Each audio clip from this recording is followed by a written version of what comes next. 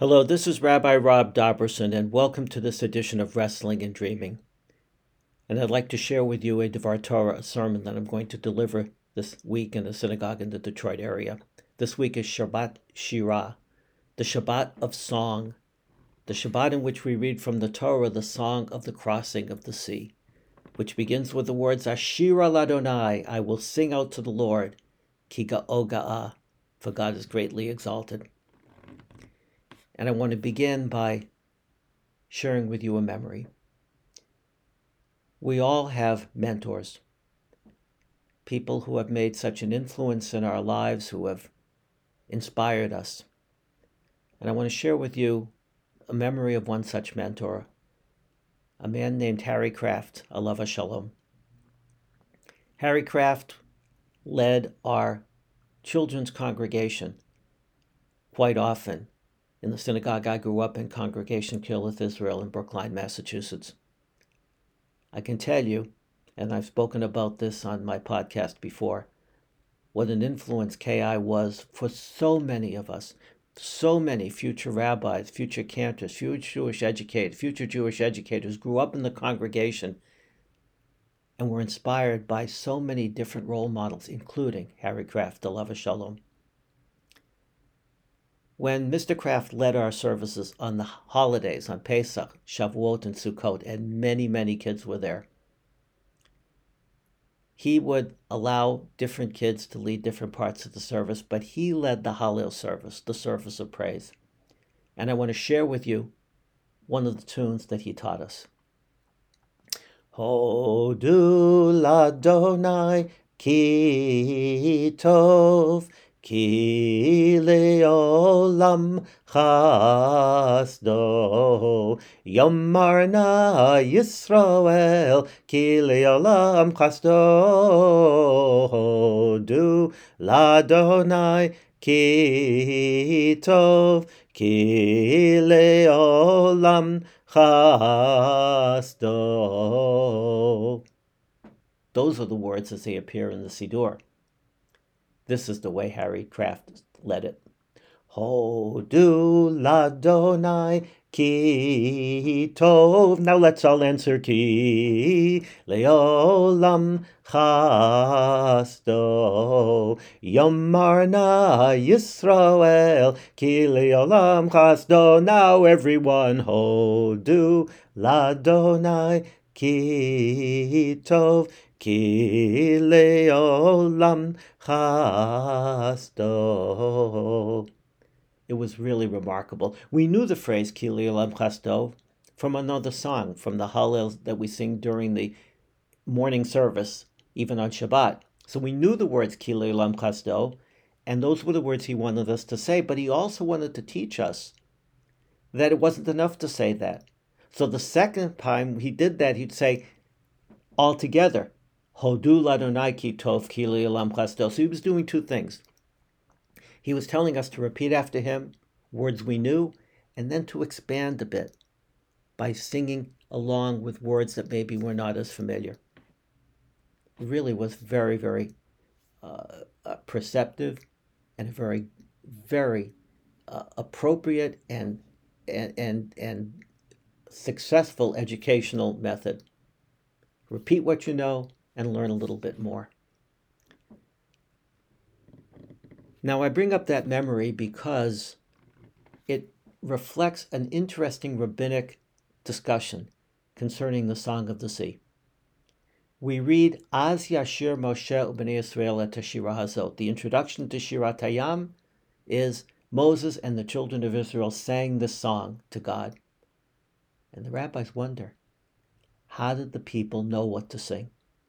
Moses could sing whatever Moses wanted to sing, and Moses had the spirit of prophecy. But how did the people know what to sing?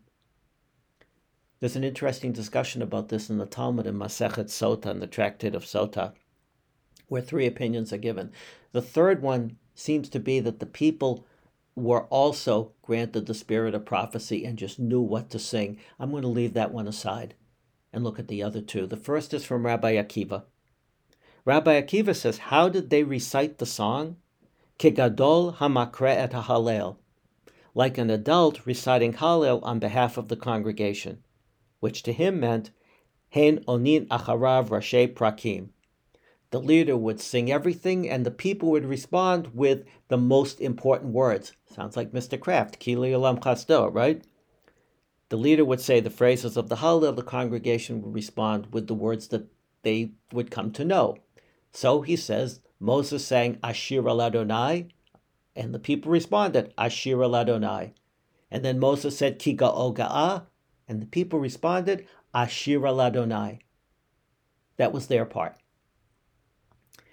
But Rabbi Eliezer, son of Rabbi Yossi HaGalili, has a different idea, in which the congregation would do, he says, as they would do if a young child were leading the Hallel. Apparently in those days, young children could lead the Hallel for the adults, but because the child did not have the obligation to say the Hallel, because he was not of the age of bar mitzvah, the congregation couldn't fulfill their obligation just by saying Rashi Prakim, as Akiva said, the main words. They had to say everything.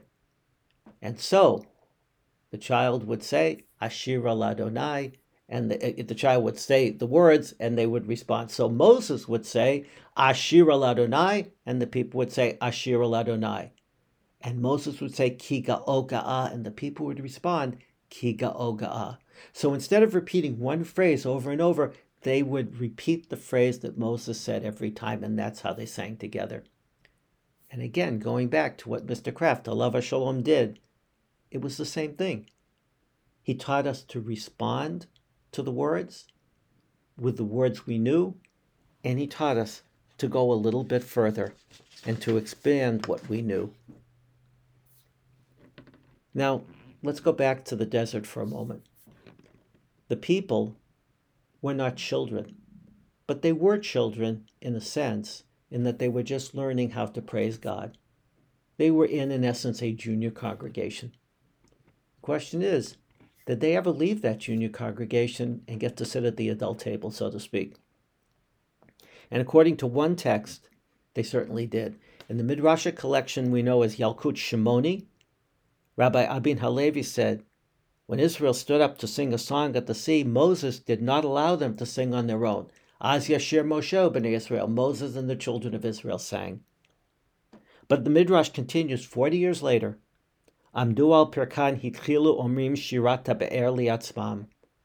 40 years later, they grew up and sang the song of the well by themselves. What's he referring to? He's referring to a phrase in the book of Numbers following the discovery of a well. We read, Az Yashir Yisrael. Then Israel sang. Not Israel, Moses and the children of Israel sang, just Israel sang. And Rabbi Abin Halevi says the people sang their song without Moses.